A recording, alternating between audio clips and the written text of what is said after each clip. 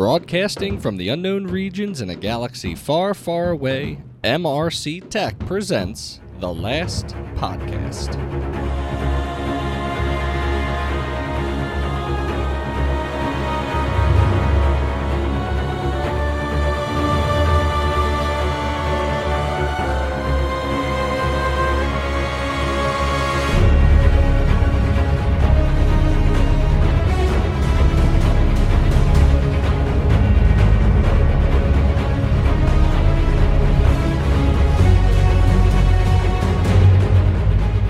Episode 6, everyone. Welcome to The Last Podcast. My name is Sean, and it has been a pleasure bringing this audio goodness to you. Yes, it is episode 6, and this podcast is being brought to you exclusively on The Last Podcast feed found on mrctechllc.com/The Last Podcast. I am excited to bring the agenda to you. It has been a flurry of news stories in the past couple of weeks. So we have a lot to cover. So we will open up with our hyperspace spot and a personal project of mine with the build of the Millennium Falcon. We will then move on to the HoloNet highlights, covering several articles from The Rise of Skywalker, Galaxy's Edge, and some random articles that I couldn't categorize. After that, we'll pop into That's No Moon, The Last Jedi Part 5, and the final part of The Last Jedi. On our final approach, just breaking today on August 1st, D23 outlines what's going to be happening for Star Wars. So we'll cover some of that news. We'll cover our discussion question. We'll ask a new question, and we'll get on out of here. So sit back, relax, and welcome to The Last Podcast. If you want to support the show monetarily and you enjoy what you listen to, head on over to mrctechllc.com/become a fan. Choose a tier, sign up, get some goodies, and I myself will show you extreme gratitude if you do decide to become a fan. May the Force be with you. Let's get started with our hyperspace spot. Now, this is a awesome thing that I want to tell you about, and if you've been following my Instagram and my Facebook and my Twitter and my Twitch, you would have known that I accomplished and completed the Ultimate Collector Series Millennium Falcon build just last Sunday. It took 16 different days, averaging an hour and a half to 2 hours, 7,500 plus pieces, and we got this sucker built in record time, ? Probably not. The total build time was 23 hours, 15 minutes, and I just want to give a huge shout out to anybody on Twitch, such as Gabe Justice, give him a follow, Frank the Tank, Mike Mann, Darth Ecom, that's Mike backwards, I figured it out, and others who chatted with me, asked me questions, and really just cheered me on to this amazing feat that I accomplished. I do have to pat myself on the back because, balancing work, play, baby, wife, house, dog was always going to be a challenge, so I often started these builds at 10 o'clock at night and didn't get to bed till around 12:30 in the morning, but it's summertime and I'm a teacher, so I have a little bit of leeway there, but it was still pretty awesome to go through this build. I was very impressed with this Lego build. There wasn't too many repetitive pieces to it. Every time I would start to build a section, I would question and go like, where is this going? I have no idea how this is going to fit into the scheme of things, and then at the end of it, I was like, oh, that's how they're going to do it. So the engineering behind it was quite amazing. So this Millennium Falcon is gigantic. It measures 33 inches long by 22 inches wide, and it's around 8.3 inches tall. So you might be wondering, where does somebody keep this type of model? Because I had to really consider that if I was going to invest in this, and yes, it is an investment. And by investment, I mean it was for my 30th birthday party, and I told my family, I don't want a party, I don't want to go out for dinner, I want this specific Lego. So please help me out, and we'll get in this together. And they did, and it was wonderful, and I'm so happy that I had the nearly 24-hour experience of building it. But where do you put it?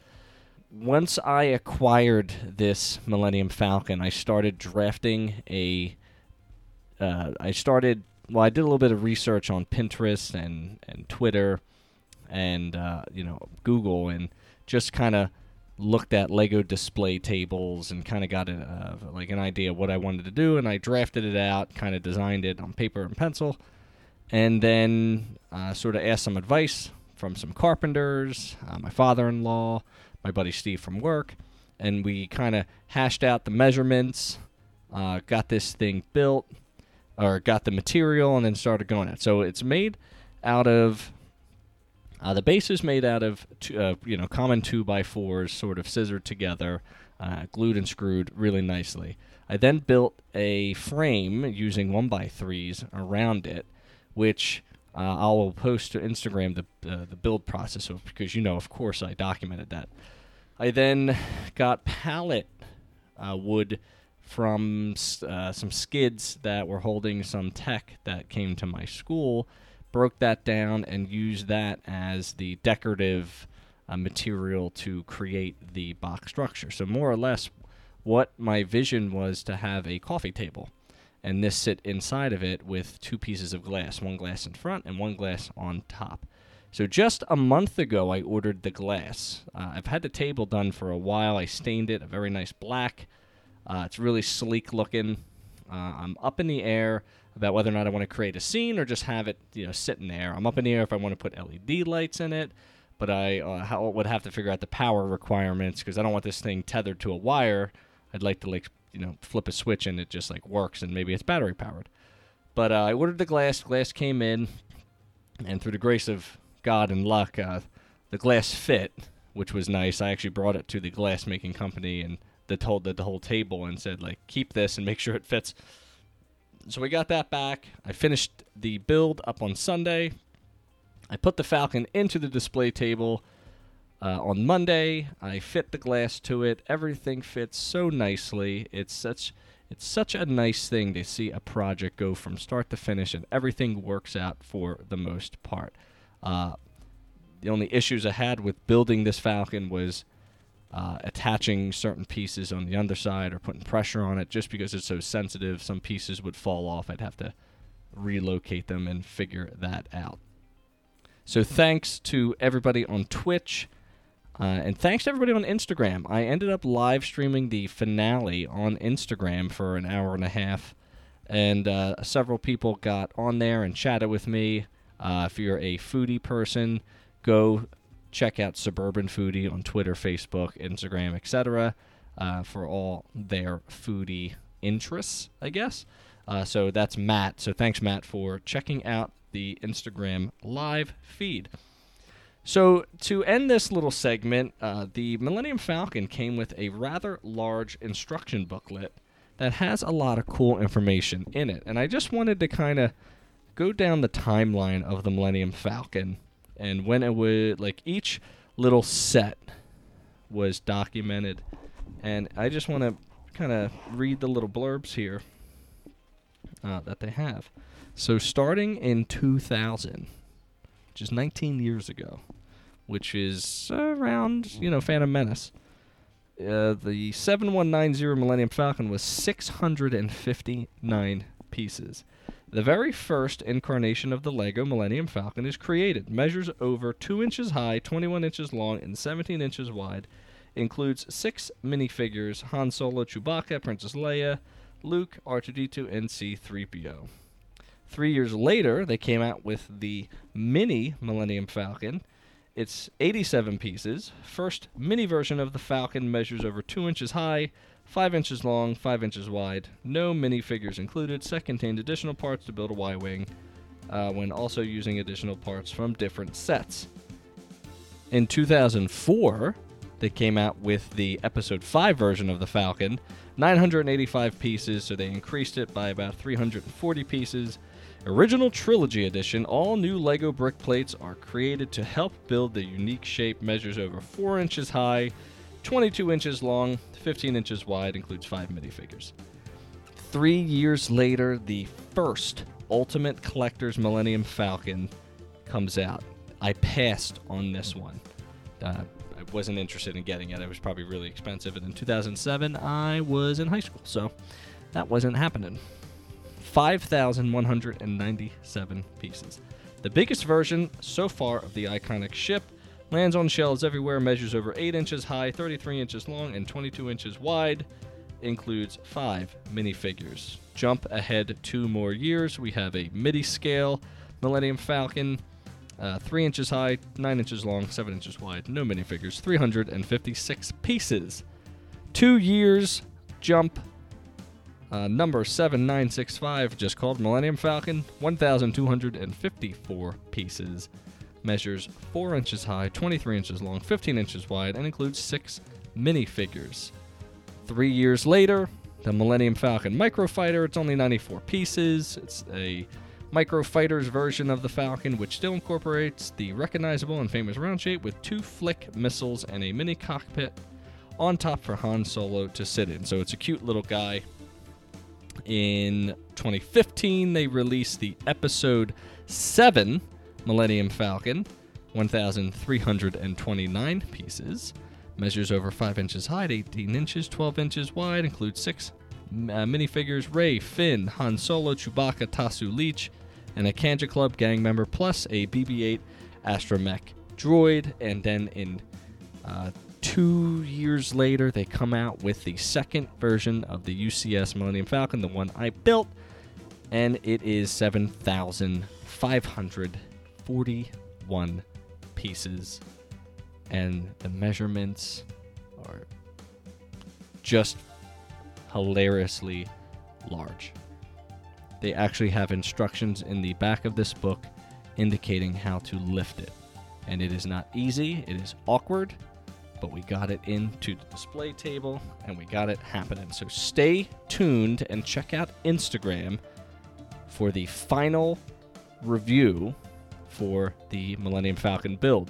And stay tuned to my YouTube channel as I am breaking down the 24 hours of video to bring you a nice and tidy looking time lapse so you don't have to sit around for 23 hours and 15 minutes watching me build. Although I welcome it because those streams from Twitch are on YouTube, so feel free to watch them, comment, like them, dislike them, and let me know what you think. So there will be more builds coming down the pipeline, but I wanted to dedicate the hyperspace spot to the fastest hunk of junk in the galaxy, the Millennium Falcon. It's been a pleasure, but this has been your hyperspace spot. As always, this podcast cannot exist without being part of the We Pod squad. Thanks to Greg and Sam of We Podcast and We Know Things for pushing me to the limit and challenging me to create this podcast for the audience we serve. As I mentioned before, the last podcast is now hosted on its own feed, so you won't find it anymore on We Podcast and We Know Things, but we're a team here, so we definitely push our episodes out for each other, and that's super helpful. The last WePod episode is an excellent recap of San Diego Comic-Con. I've really enjoyed it, and you should give it a listen to get all of that information that San Diego Comic-Con covers in 4 days in a mere hour 55 minutes. The Iron Ryan Show just dropped today on 8/1, episode 5, and he talks about the different toys and predictions from San Diego Comic-Con, including Star Wars, Marvel, wrestling, and others. He also goes into a nice conversation about the AMC A-List subscription, in which I also have, and all the movies that are slated to come out this year. So check out Ion Ryan, check out We Podcast and We Know Things, subscribe to all 3 of us, and you will certainly be entertained on Tuesdays and Fridays of each week. The HoloNet Highlights is a collection of news articles around the galaxy brought to you in a short, condensed medium. Let's start off with The Rise of Skywalker. As of today, August 1st, there is 141 days until the theatrical release of the end of the Skywalker saga. That is exciting. Next, Jason Ward of @MakingStarWars on Twitter posted something. It says, "The Sith fleet, the superweapon, and what it means in Star Wars The Rise of Skywalker?" And it leads to an article. Now, there's a fine line that I call spoilery and non-spoilery. Right now, I'm cool that they have a Sith trooper. But the idea of a Sith fleet is starting to cross the line into, I don't want to talk about this anymore. But because I saw it, now I can't stop thinking of it. So the Sith fleet.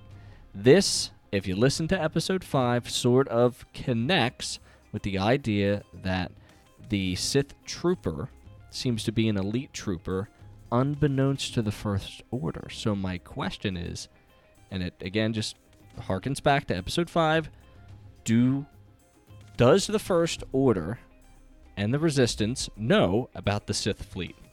Or will this be one of those instances where the Resistance and the First Order team up to defeat the Sith fleet?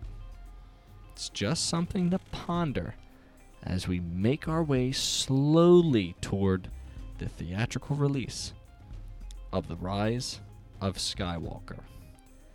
On to a fan-made poster, courtesy of Phase Runner on Twitter, @Phase_Runner, PHASE_Runner. He just says, "Here's a poster I made for episode 9 just for fun."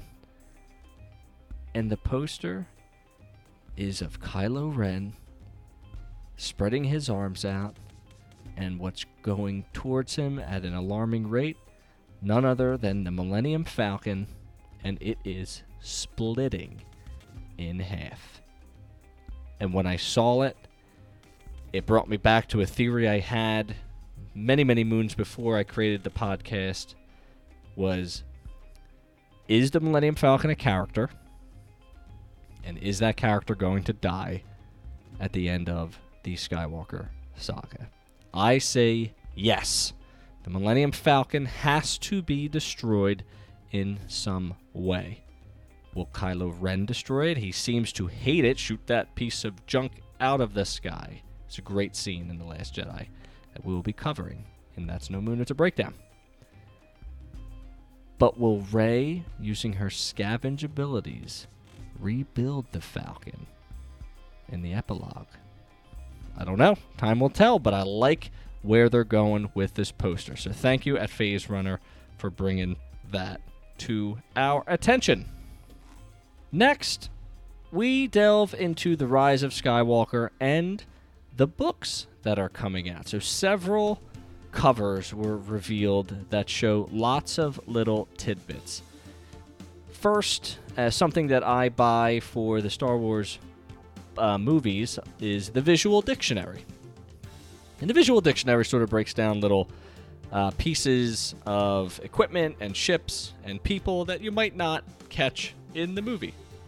So, moving from left to right, we have some things that have been confirmed. Well, one, we have a Knight of Ren is the full cover of the Visual Dictionary for Rise of Skywalker. We have the Sith Trooper helmet.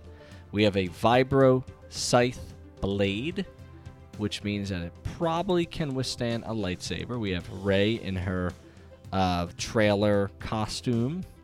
We have the TIE Dagger, which seems to be another take on the TIE Fighter.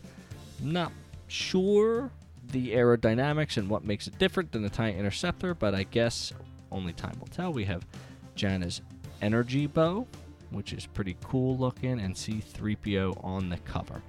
So we're just, again, they're releasing little tidbits of information for us just to salivate over. So thanks to Cinema Blend for putting that together and breaking down that cover. So good stuff there. A new comic series called The Rise of Kylo Ren is going to distribute prior to the movie coming out. Written by Charles Soule, who was the leader of the Darth Vader comic series, Volume 1, 2, Vader Down. I think my comic knowledge is not really up to par. There's a lot to them. But I know that I really enjoyed that series with Vader and Charles Soule. So I imagine that this I think it's a 4-story arc of the rise of Kylo Ren kind of fills in the gaps with what happens after he crashes the hut down on Luke and the path that he took. And this being called The Rise of Kylo Ren and the final movie being called The Rise of Skywalker kind of begs the question as, are we going to have Bendemption? It seems like we are, since the titles are so closely knit together, but this also could be a red herring. So again, we shall see what happens. Finally, for our books, we have, courtesy of Newsweek, Marvel's upcoming comic book miniseries Star Wars Allegiance fills in the timeline between The Last Jedi and the upcoming The Rise of Skywalker. New pages previews of the upcoming 4-issue series reveal Rey expanding her repertoire of Jedi combat skills, following in Luke Skywalker's footsteps by taking on a new challenge for the Jedi beginner. So I'm liking where they are going with the Allegiance. Now, pros. It's going to kind of fill in gaps if you buy the comic. Will the casual fan care enough to buy these comics? Probably not. Will there be answers to questions those casual fans might have during the movie screening be left unanswered because they didn't read this comic? I hope not. You would want the movie to be its own independent experience, I guess, because not everybody's going to read the books, not everybody's going to read the comics. I've went over this before. I'll certainly get these because anything that has like Journey to the Last Jedi or Journey to the Rise of Skywalker, I like to buy all of those because I want to be well informed prior to going into that movie. It just gives context for me. So it looks like it's going to follow Rey, Finn, Leia, and maybe some kind of meeting on Mon Cala. So they could be getting their cruiser ships back. So we might possibly see their fleet return in The Rise of Skywalker. So stay tuned for Star Wars Allegiance, another comic series leading up to The Rise of Skywalker. Second to last is this rumor that Kevin Smith went to the studio and I guess a high-up person said that you should check this out because this final shot will melt your mind. Now, Ryan went over this in his podcast on episode 5 and said, like, whoa, pump your brakes. Let's not get, ahead of ourselves. We don't want to have this incredible expectation and then be let down. So for me, this again goes into the line of I don't want to know anything about it. I don't want to know your opinion. I don't want to know any early reviews. I want to go into this movie sort of blind so I can make my own opinion. So I just wanted to bring that up to you, that Kevin Smith had an interaction and he talks about The Rise of Skywalker and the crew members saying that seeing it would melt your mind. I don't want to talk about it any further than that. You can discuss it amongst yourself, but that's just the news I'm reporting. And finally, in the Rise of Skywalker mini topic, in the final story of the Rise of Skywalker topic in the HoloNet highlights, I want to talk about the Sith and the concept of the Sith and how it's been changed throughout the history of it being existing in the Star Wars universe. On ScreenRant.com/Star Wars Sith Retcon, there is a rather lengthy article that I am choosing not to read, and I will sort of summarize for you. But it basically says that George Lucas had some early drafts of what the Sith was going to be. He eventually got it down to Dark Lords of the Sith. Eventually, the Sith were expanded, and the mythology was created from the expanded universe. Then the prequels came around, and the Clone Wars came around, and Lucasfilm and his story group sort of tidied it up. They introduced the idea of Darth Bane in the Clone Wars and the Rule of Two. They introduced the idea of Mortis, the Mortis Arc, which introduces the son and the daughter, two Force beings, one for each side, who keep the Force in perfect balance, which shifts things away from the idea of the Sith needing to be destroyed in order to create a perfect balance. Star Wars 9 appears to be bringing the Sith back in a big way. Emperor Palpatine will somehow return in Star Wars The Rise of Skywalker, which may establish that he learned the final skill his own master, Darth Plagueis, never did, the ability to cheat death oneself. If that is the case, then it's another power skill to be attributed to the Sith. But while that's speculation, what we know for sure is that Star Wars 9 will include Sith troopers.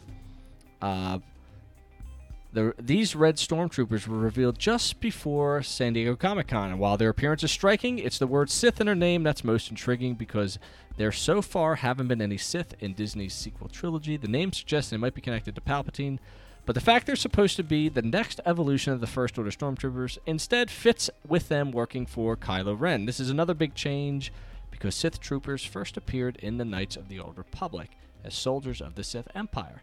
And finally, that could be setting up Kylo Ren to become a true Sith himself in Star Wars 9, or it might simply be adopting the name for another purpose, taking it away from the Sith Empire and the Dark Lords of the Sith as previously established in canon and applying it to the Stormtroopers.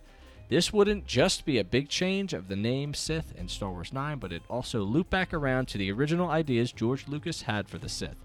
Prince Valorum, one of those original Sith, became a Stormtrooper. Now, Star Wars is giving the Sith name to Stormtroopers too. It's almost like it rhymes. So that was a little bit long-winded. There's a little bit of history on the Sith and how they fit in to the scheme of things. In the original trilogy, we wanted to get rid of the Sith. The Sith were scary. Darth Vader turned on his master and threw him down the shaft, and all was restored, or so we thought. And the mythology has evolved. The mythology has shifted, with the expanded universe being quote-unquote erased from history and becoming legends. Disney has created a fresh canvas, and it looks like they're starting to rebuild some of those old ideas. Continuing on the HoloNet highlights, let's talk about Galaxy's Edge. As reported by Grant Davis on Star Wars News Net, the Millennium Falcon Smuggler's Run ride at Disneyland's Star Wars-themed land, Galaxy's Edge, has just accomplished an achievement worthy of the ship's name, reaching 1 million pilots. That is incredible. Congratulations to Galaxy's Edge, and with all the haters out there going on YouTube and Twitter saying there's nobody at Galaxy's Edge, well, they have 1 million people riding and climbing. So pretty awesome to see that ride being as popular as it is, and I'm sure the Rise of Resistance ride that's coming out in end of December and January will be even more immersive, so stay tuned for that. Flipping from California to Florida, Blog Mickey reports that Galaxy's Edge entrance tunnel wall removed as Disney's Hollywood Studios prepares to welcome guests to Batuu. Yes, in just 30-ish days, Galaxy's Edge will open up in Florida, and you can bet your behind that we will cover that opening on the podcast. So stay tuned for a later episode in a couple weeks to see all the fun things that they have in store for the guests in Batuu in Florida.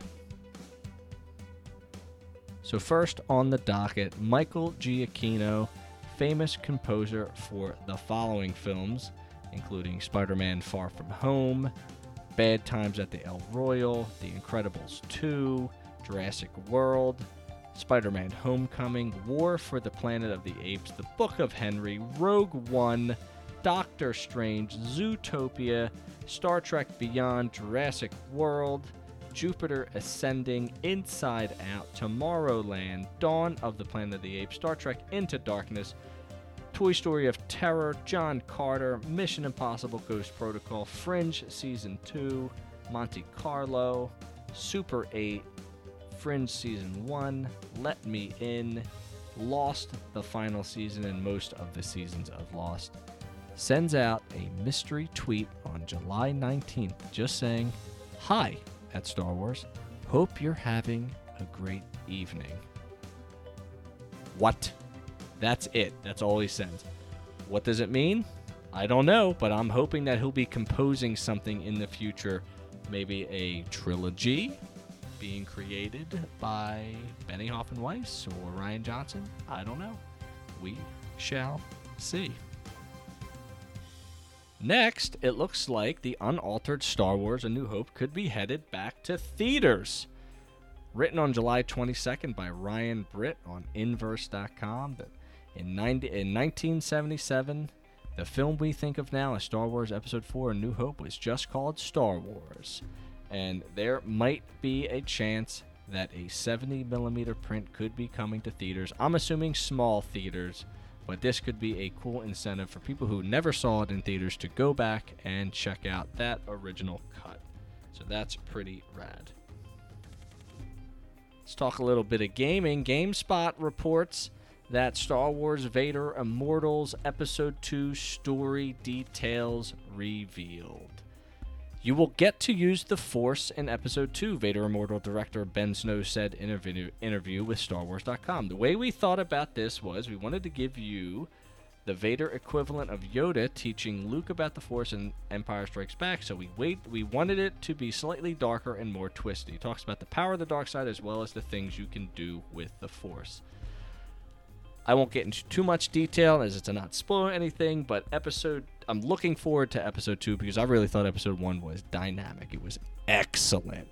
I would certainly spend another $10 on Episode 2. So I'm looking forward to doing more immersive things in that VR environment. I can tell you I was a little disappointed with the lack of interaction with the VR environment outside of climbing ladders and using the lightsaber. So that was pretty rad, but I would like to do a little bit more. So we'll see what Episode 2 brings us. Next, reported by IGN, a classic N64 game, Shadows of the Empire, and a regular Nintendo game, Empire Strikes Back, will be re-released on retro platforms.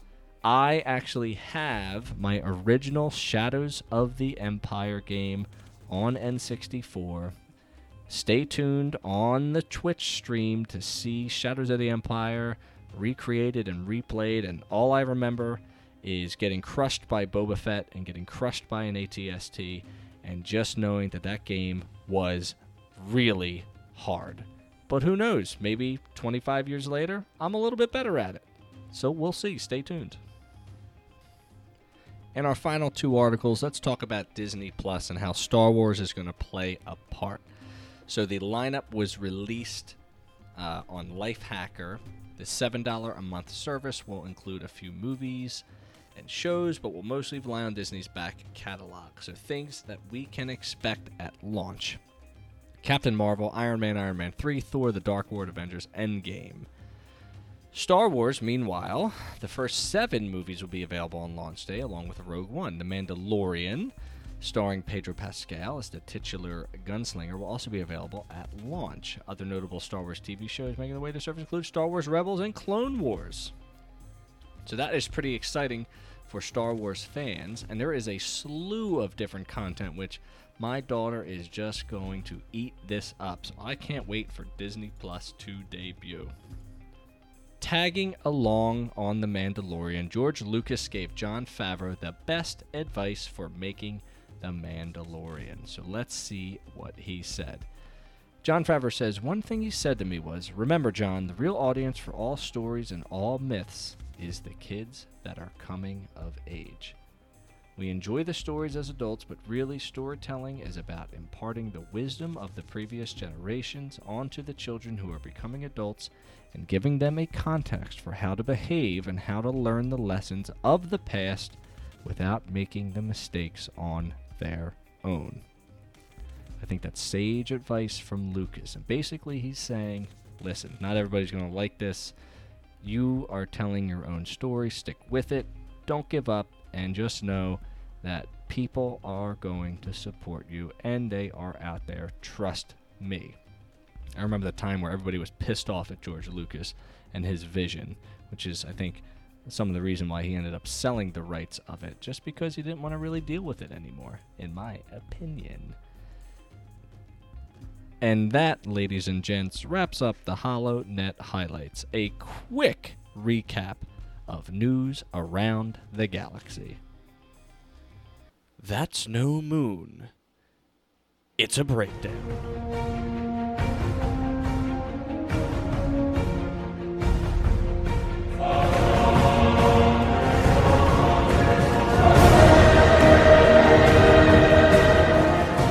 Welcome to The Last Jedi Part 5 of the very first breakdown we're doing on the last podcast. Thanks for sticking with me throughout this process. We are at the hour 59 mark, right around the half-hour mark, including credits of the movie, at the final act of The Last Jedi. After all the nonsense of Canto Bight and the Rose and Finn,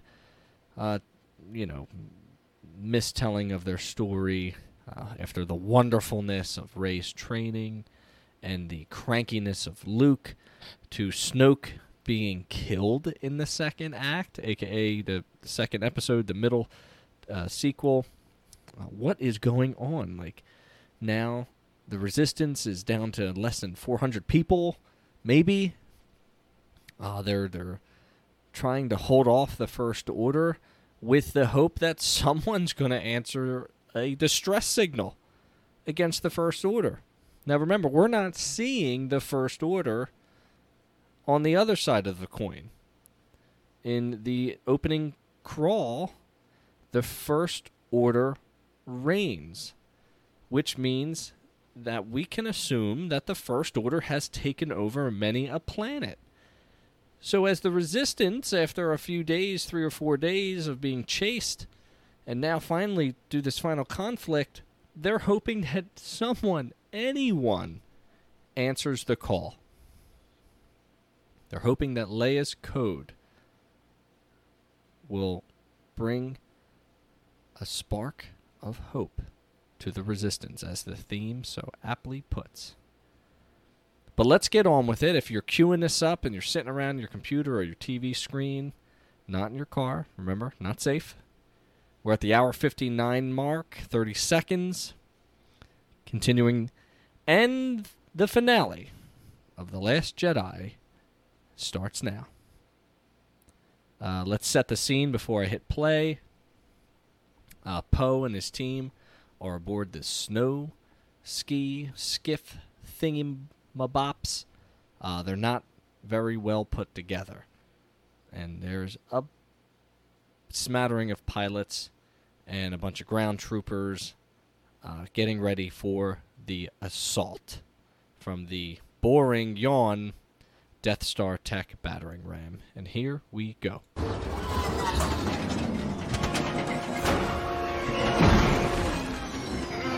Hey, engage your monoski, the green toggle.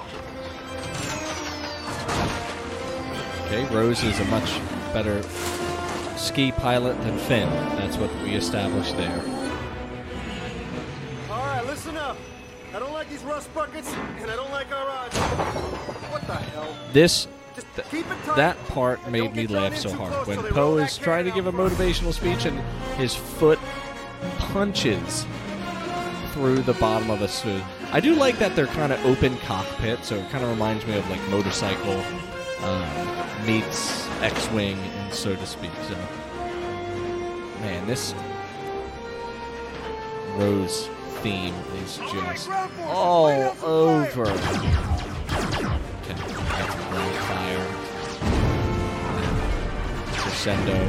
These new AT-AT walkers with the increased 13 shield, they certainly Shall we hold learned until we from clear the them? Empire Strikes Back. The resistance is in that mine. Push through. Kylo Ren now calling the shots. Fighters, break off!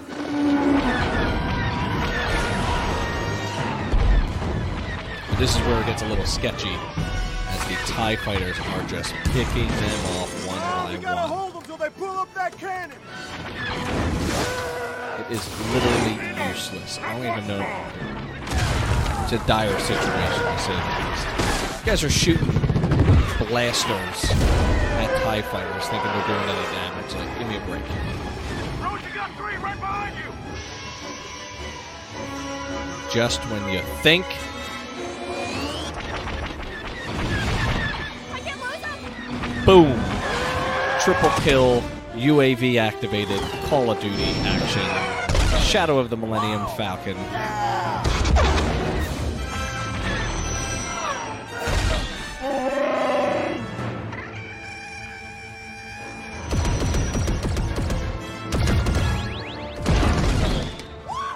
like this. We got Rey in the gunner position, firing away. And of course, where did you learn how to fire the gun? Shut up, it doesn't matter. It's a movie. Out of the sky! One of my favorite moments from the movie is blow that piece of junk out of the sky. Kylo Ren is so furious right now. Peel off from the battle.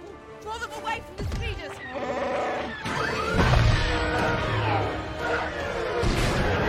She drew them off! Of course, All of them! Oh, they hate that! plot armor, shoehorning TIE fighters away just when they were picking everybody off. They could just let that shit go. But we get a nice sequence here. So we notice the bottom gunner turret gone.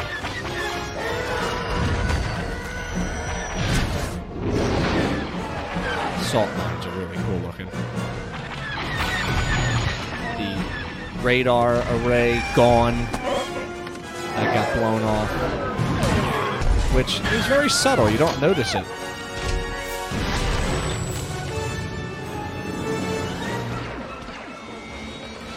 There it is.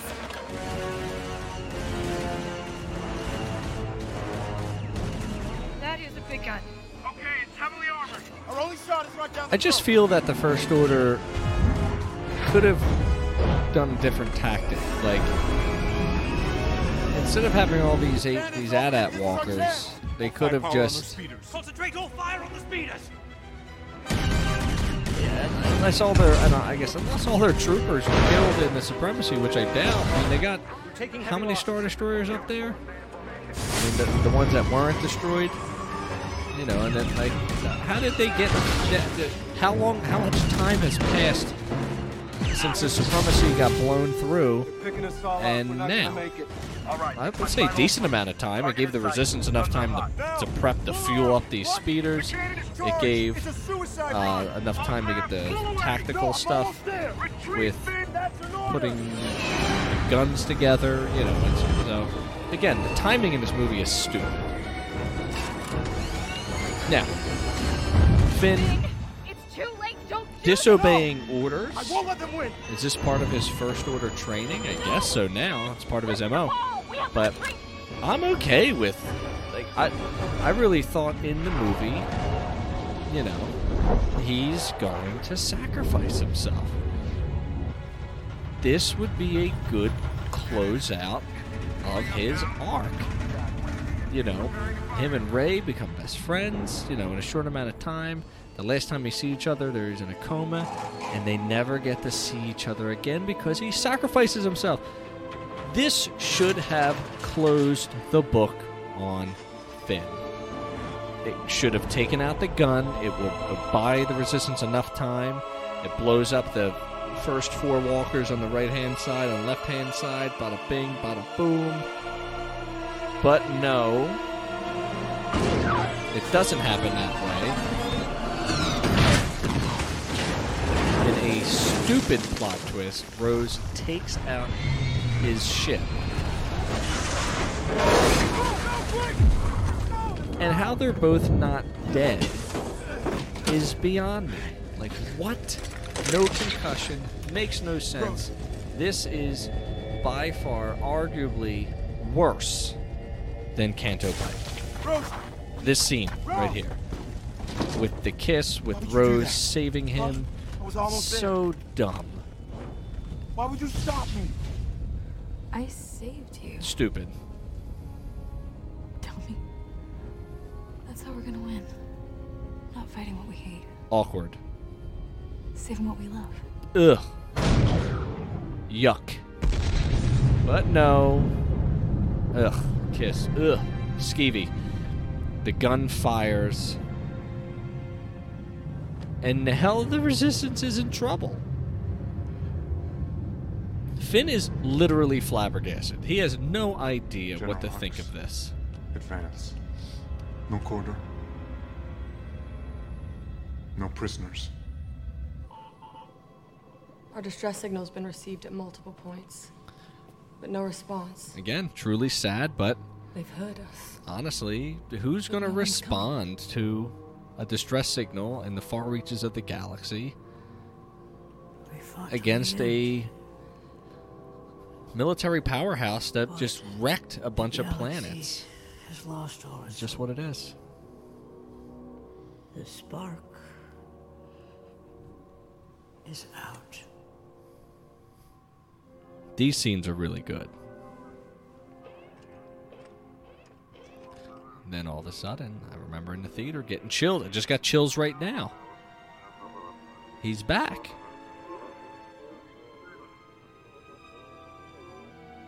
Oh man, this scene. Let's just take a listen for this scene. I won't even comment through it because it's too good. Luke.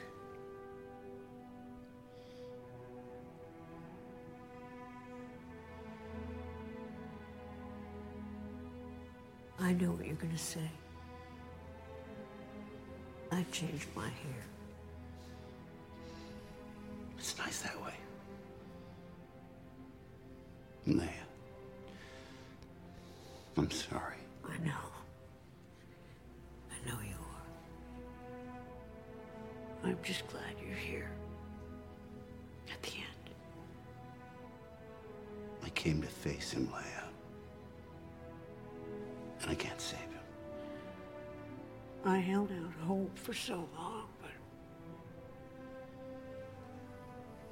I know my son's gone. No one's ever really gone. What a line.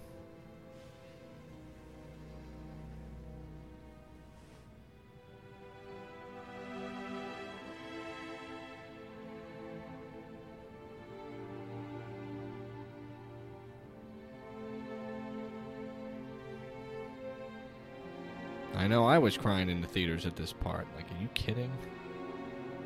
Dear, my God. So heartfelt.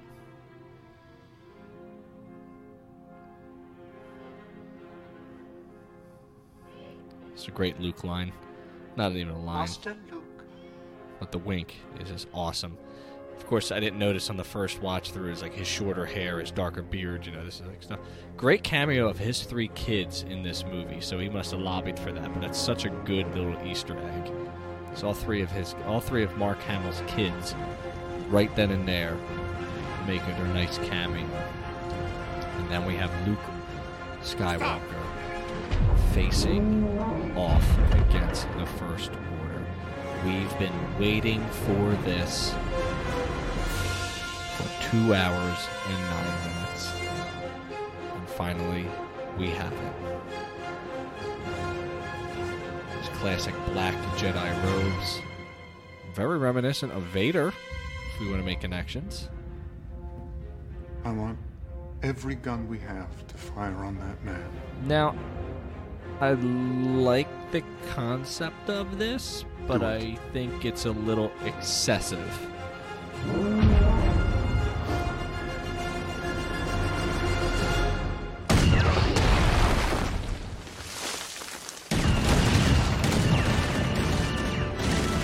I just think the constant firing is just so immature like a video game.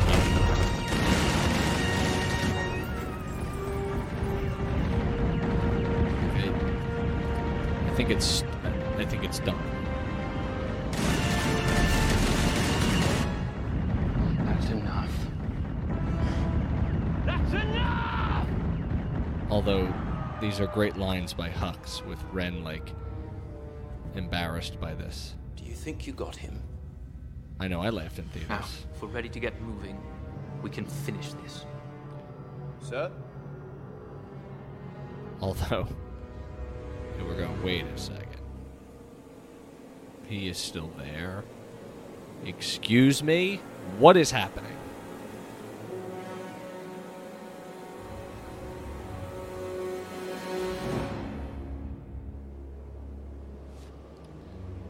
I hope that was improv, with him brushing off the dust from his shoulder that doesn't exist. Bring me down to him.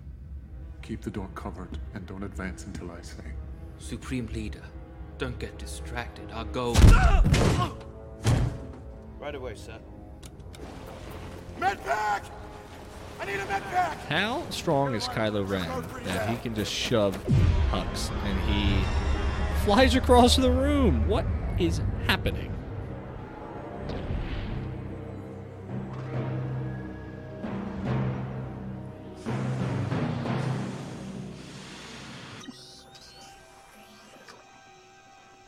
It's Kylo Ren.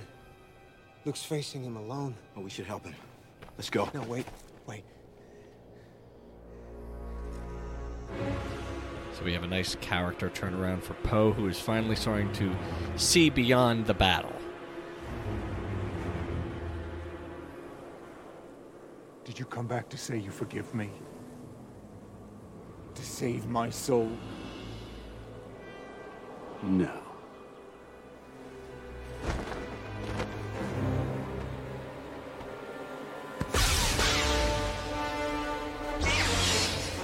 He has his blue saber, not his green. That should have been a red flag the first time I watched it.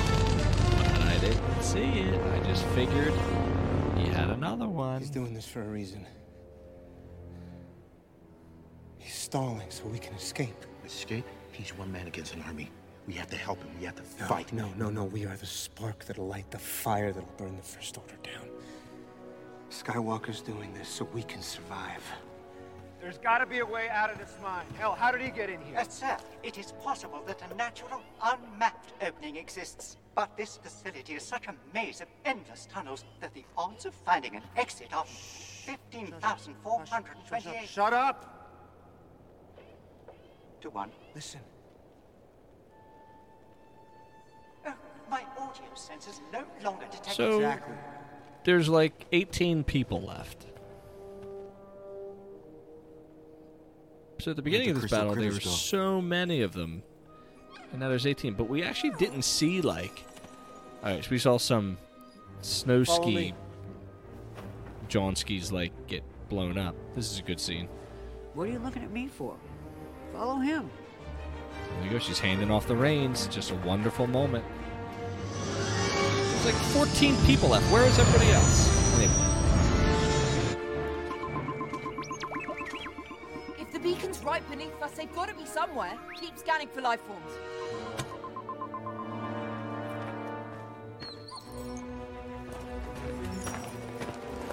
Bring in the mythos of the animal. They did that a lot in Star Wars Rebels. They did that a lot in Resistance a little bit. So it's nice to see the connection.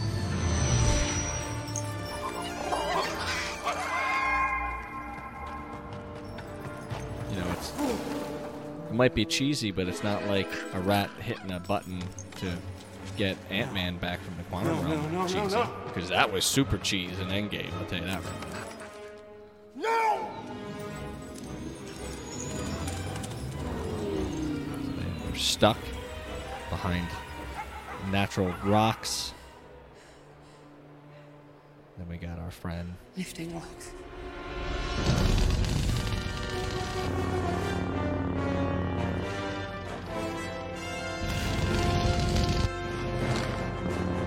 Kylo Ren and Luke face off.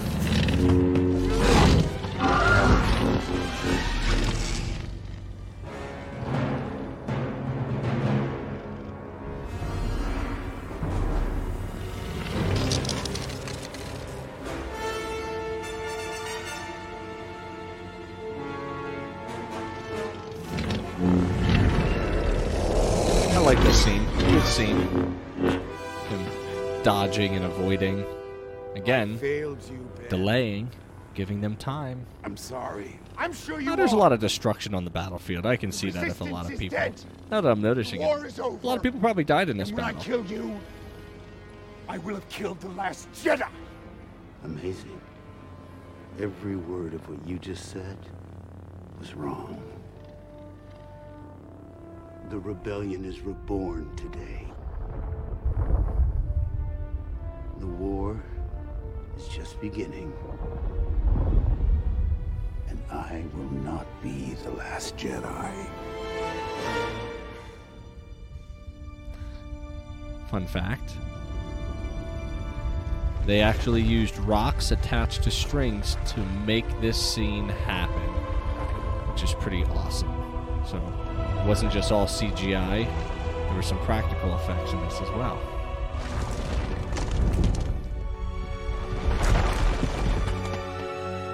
Rey and Finn reunited after a long absence. But again, if Finn would have died, it would have set up a little bit more drama. I'll destroy her, and you, and all of it. Kylo Ren's got great lines in all of it. Strike me down in anger and I'll always be with you. Just like your father.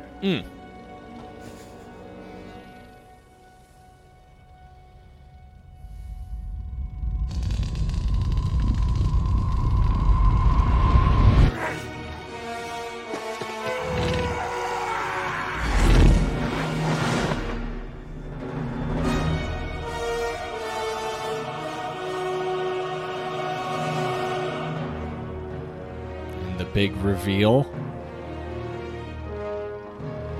He's not really there.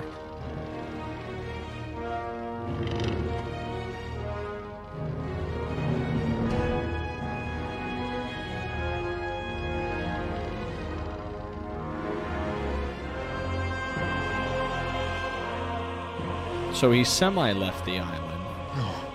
Yes. See you around. Great line.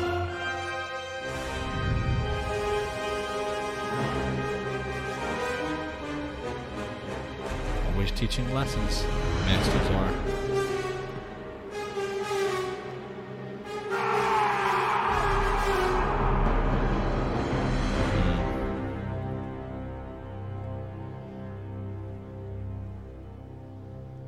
Somber moments ahead.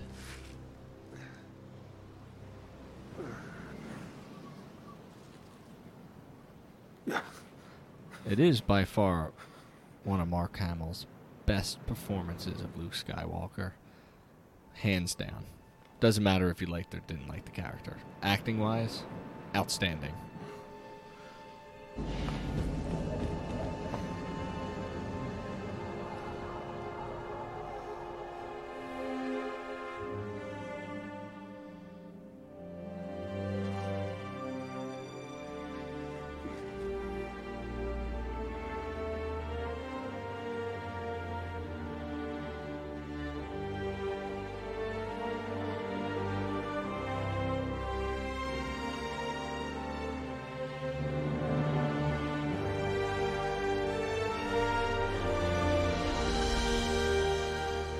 As the twin suns sunset, Luke's journey in the physical world comes to an end.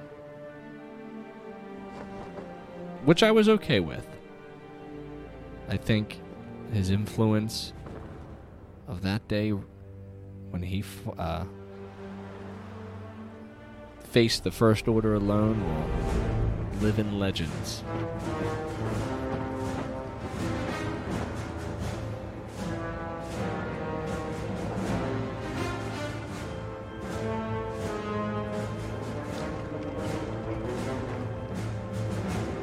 Hux is just pissed. He finds the dice, and there's one final Force bond connection. They see each other for the last time.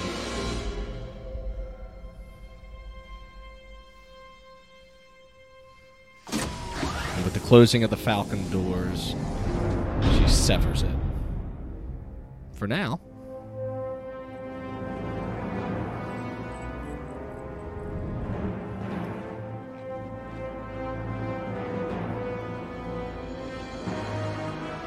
So although the First Order won, Kylo Ren lost. He's a big loser in this movie. We have people reunited. That's good. Again, it's been days. Hi. Hi. I'm Poe. Right. I know. The Jedi text secret Easter egg in the drawer, so she took the sacred text before she departed, essentially stealing them, and Yoda knew that, which was cool that he didn't reveal it, but he knew.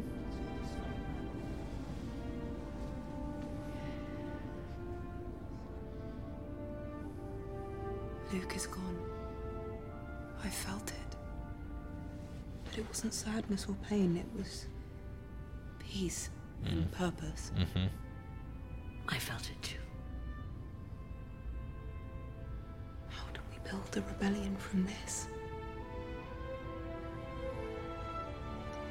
The broken saber. We have everything we need.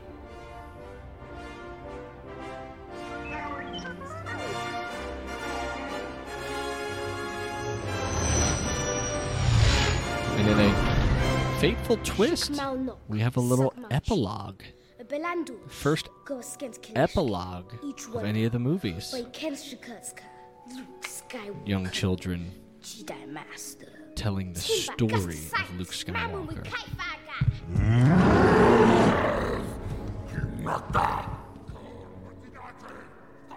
And we have Broom Boy, who uses the Force to bring the broom to him. So what does this all mean? What kind of scene is this? For me, it tells me that it opens up the galaxy to everybody. That the Skywalker saga is not the end all, and that anyone can become a hero, and anyone at this point can be Force sensitive if the Force wills it.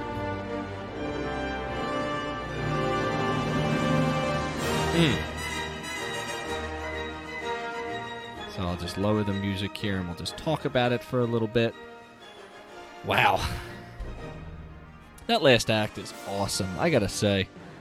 It was really, for us, it was only 23 minutes or so in actual film time, for part 5. But from the battle on Crate to the confrontation between Luke and Kylo, to Rey showing up and saving them, and them only having 14 to 15 people left. The resistance has to start from there, so they are able to get away. And now let's make some connections. We have a year passes, right? And this is why the books and comics are so important, because we're going to have some of those gaps in time filled for us.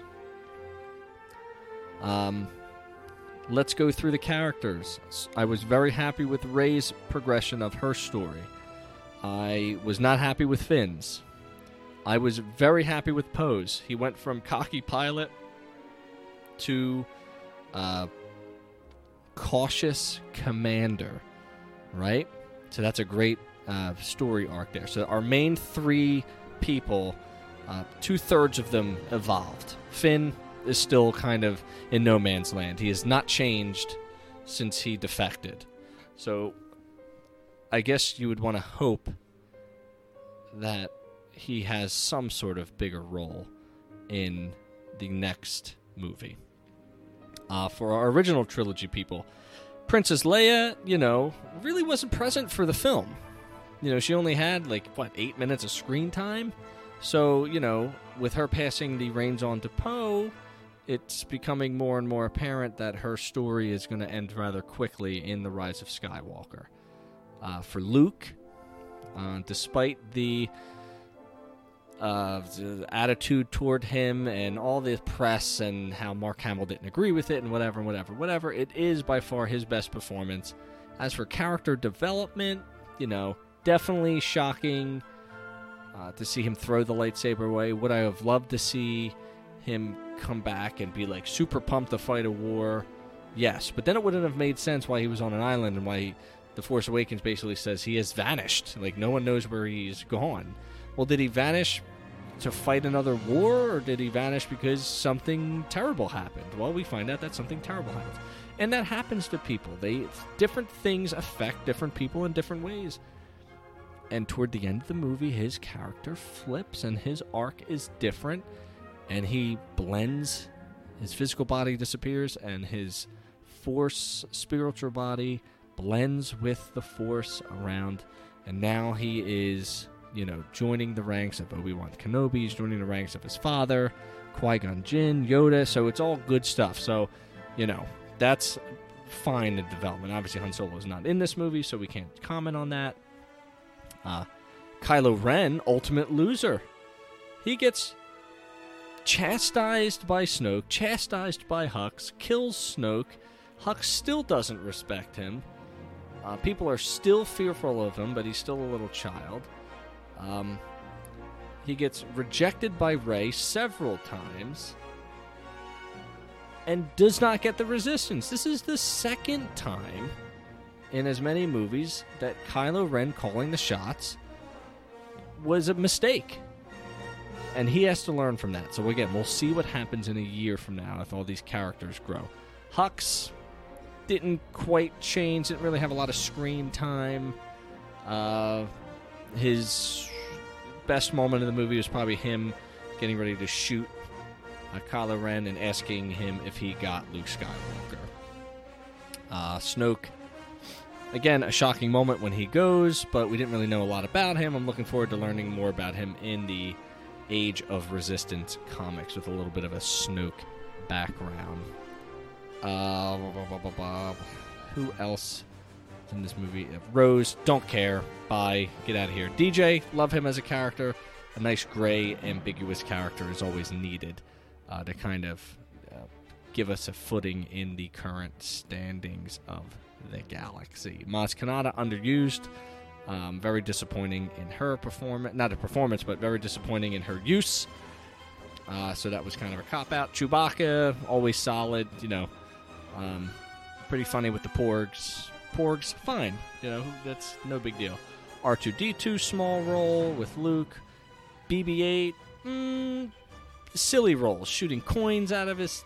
of stealing ships, controlling AT-STs, hiding in trash bins is like BB-8.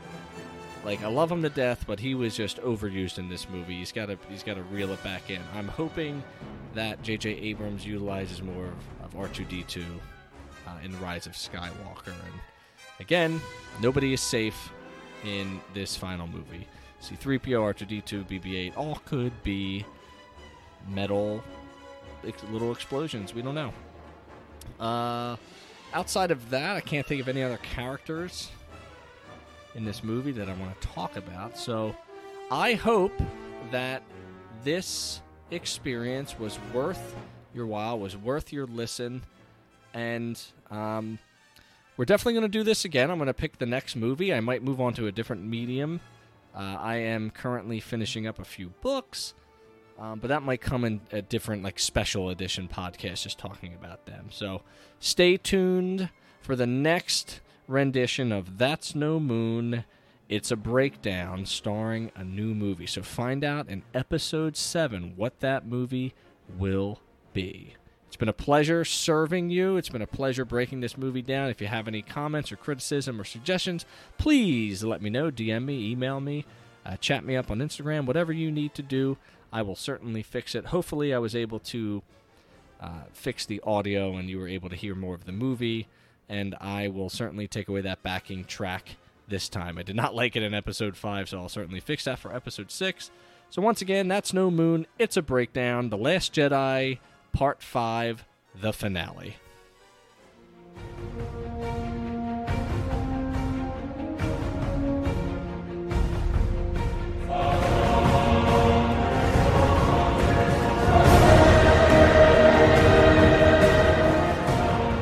as we make our final approach on episode 6, let's talk about D23. Found on D23.com, we are officially in August, which means D23 Expo is almost here. We're just a few days away from experiencing the ultimate Disney fan event, and all the pixie dust-filled announcements are still pouring in. Vader Immortal, a Star Wars VR series, Episode 2 First Look. Vader Immortal lets you become the hero of your own personal adventures as you step into the role of a Force-sensitive smuggler recruited by Vader himself. Director Ben Snow, senior experience designer Jose Perez III, and Lucasfilm Story Group creative executive Matt Martin take the stage for an in-depth discussion about the upcoming second episode, including an exclusive sneak peek that will be available only to those at D23 Expo. Expect that to drop Friday, August 23rd, 2 p.m. on Stage 28. In addition to the Star Wars Vader Immortal, we have other things such as the Mousecapade, a musical celebration of Aladdin, Heroines of the Disney Galaxies, Disney Character Voices, the 30th Anniversary Celebration, Two Worlds, One Family, The Making of Tarzan, The Art of Disney Storytelling, Inside the World of Avatar, World Disney Archive Stage, Center Stage, and D23 Expo's Ultimate Fan Street Party presented by Alamo. So obviously this is Disney-centric in terms of the content, but there is a nugget about Vader Immortal, so I will definitely be checking in with you and reporting back on Vader Immortal 2. As always, this podcast cannot exist without the support of the We Pod Squad, both Greg and Sam from We Podcast and We Know Things, and Ryan from the Ion Ryan Show are a great team to be a part of, and we are so looking forward to bringing the best content we can week in, week out, and providing the best entertainment value, the best accuracy, and like I said on my Instagram, free autographs. Just hit us up. You can support the We Podcast and We Know Things feed using their Patreon link. You can support the last podcast using the PayPal donation button. Feel free to drop us a line, a review, a rating. It is appreciated, and we appreciate you. Trust us when I say we love bringing this content to you. So check out the We Pod Squad, located at We Podcast and WeKnowThings.com and MRCTechLLC.com. We look forward to bringing you episodes down the line and hope that you'll join us for this journey. Transmissions are coming in, discussions have been had, and I have the messages decrypted on my Holo tablet right now. The question that I asked in episode 5 was, how will Star Wars become more like the MCU? Or is there another plan? Let's see what messages came through. As always, Mike Mann of Monkey Basement Productions provided some excellent content for you to hear. Happy belated birthday to Mike Mann at Channel Star Wars on Twitter and Monkey Basement Productions on Instagram. So make sure you wish Mike a happy belated birthday. And thank you, Mike, for providing some great content. Let's take a listen to it now. Hello, Sean. This is Mike Mann, your #1 fan, and I am on my way to work, so please forgive the noise. I'm here to answer your question: how can Star Wars become more like the MCU? I don't believe it can. The MCU was built that way. It's been in the planning stages for a long time. Star Wars just wasn't built that way. So I think Star Wars, I think Lucasfilm, they have their own plan, and I don't think it's to be like the MCU.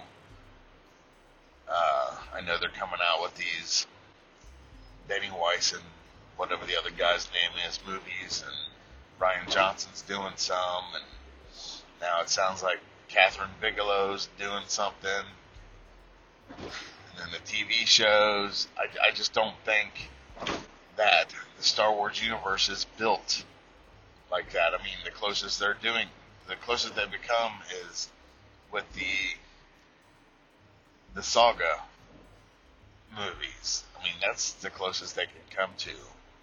But, you know, it's just one long story, just like the MCU. But I think the way the MCU is built, it's built to have all those movies and all that build up. And I just don't think Star Wars is built that way.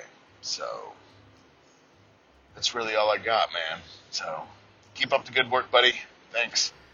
Thanks, Mike. Appreciate your words. Appreciate you taking the time to give us your answer, and I couldn't agree more with you, as Star Wars does need to build its own identity, especially if it's going to survive. Moving right along, M. Cassini has been very faithful into giving me very nice answers through Instagram. Thank you, M. Cassini on Instagram, for doing that. Make sure you follow him. He's very insightful. So he says, all right, dude, discussion time. I don't necessarily think Star Wars is trying to follow in the MCU footsteps. It stinks because nowadays I feel like once an IP tries to create a continuity storyline, it will automatically try to compete or be compared to the MCU. Don't get me wrong, the MCU is fantastic, but I believe from the start the MCU team had a vision, and they were not reactionary to failures or outside criticism. The MCU had a vision of these gigantic phases with multiple movies relating to each other, leading to a bookend. I think Star Wars will go down a more scalable route, releasing trilogy story arcs, external tie-ins such as comics and novels, and TV live-action shows, as long as the first two are welcomed. Realistically doing what they have done, expect more pipelines for new trilogy storylines and exploring the TV show side. Just hope they try another Christmas special. I don't know if this makes me a bad Star Wars fan, but I've never seen the Christmas special, and I don't know if I want to. You'll have to let me know. I also think you're right. I think that with the history of Marvel, they had a roadmap, and they needed to figure out how to transfer that to a movie. In this case, we had movies, then books, then an expanded universe, then a lot of crazy stories in the expanded universe, then a buyout, then a changing of owners, then more movies, now the sequel trilogy, now some offshoots and things like that. So I agree. It's almost as if the creators were in quicksand and they weren't quite sure which direction to go that wouldn't sink them. So, again, I repeat myself from previous episodes, the fact that they canceled all movie productions and wanted to solely focus on Episode 9 is a good thing. Hopefully, after Episode 9, the air clears. We get a nice roadmap of what is to be expected for Star Wars down the line. And I do think it's going to be a collection of all the mediums you suggested. So thanks for providing a very nice, long and thorough answer this time, M. Cassini on Instagram. I appreciate it. On to the discussion question of Episode 6. I said earlier in the podcast that I think the Millennium Falcon is going to be destroyed and then rebuilt by Rey in an epilogue type of way. What do you think will happen to the Millennium Falcon in Episode 9? That's our question. What do you think is going to happen to the Millennium Falcon in Episode 9? I look forward to reading your answers. I look forward to listening to your comments. And I look forward to you sharing this show. So thanks for doing that in advance, and I appreciate your time. Once again, what do you think will happen to the Millennium Falcon in Episode 9? Well, ladies and gents, that wraps Episode 6 of the last podcast. It has truly been a pleasure to bring this content to you, and I hope that we have met or exceeded your expectations.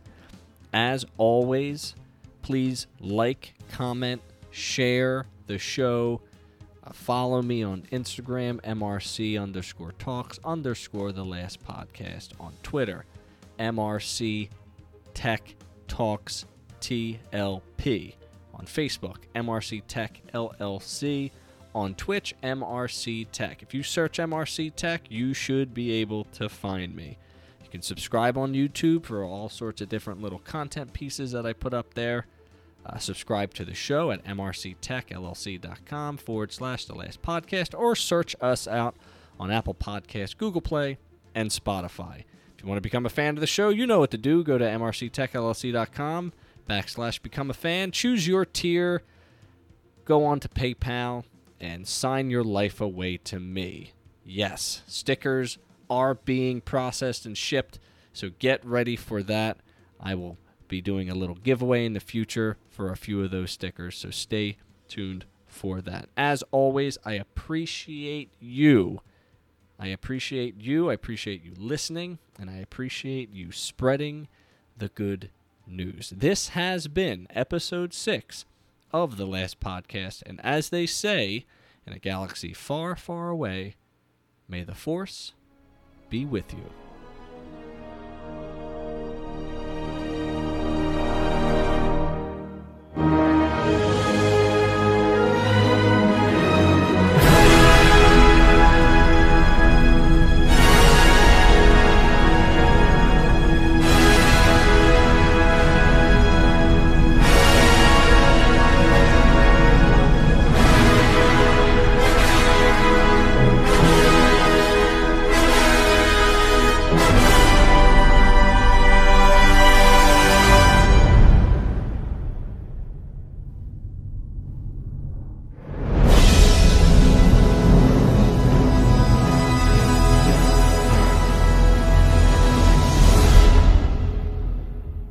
MRC Tech presents The Last Podcast, copyrighted 2019, available on Spotify, Apple Podcasts, and Google Play. Music credits to Kevin MacLeod of Incompetech.com, licensed under the Creative Commons by Attribution 3.0 license. Music by Chillhop.com. Star Wars covers featured by Unicorn Studios and Pandemic on YouTube. This has been The Last Podcast. Visit the website www.mrctechllc.com for more information.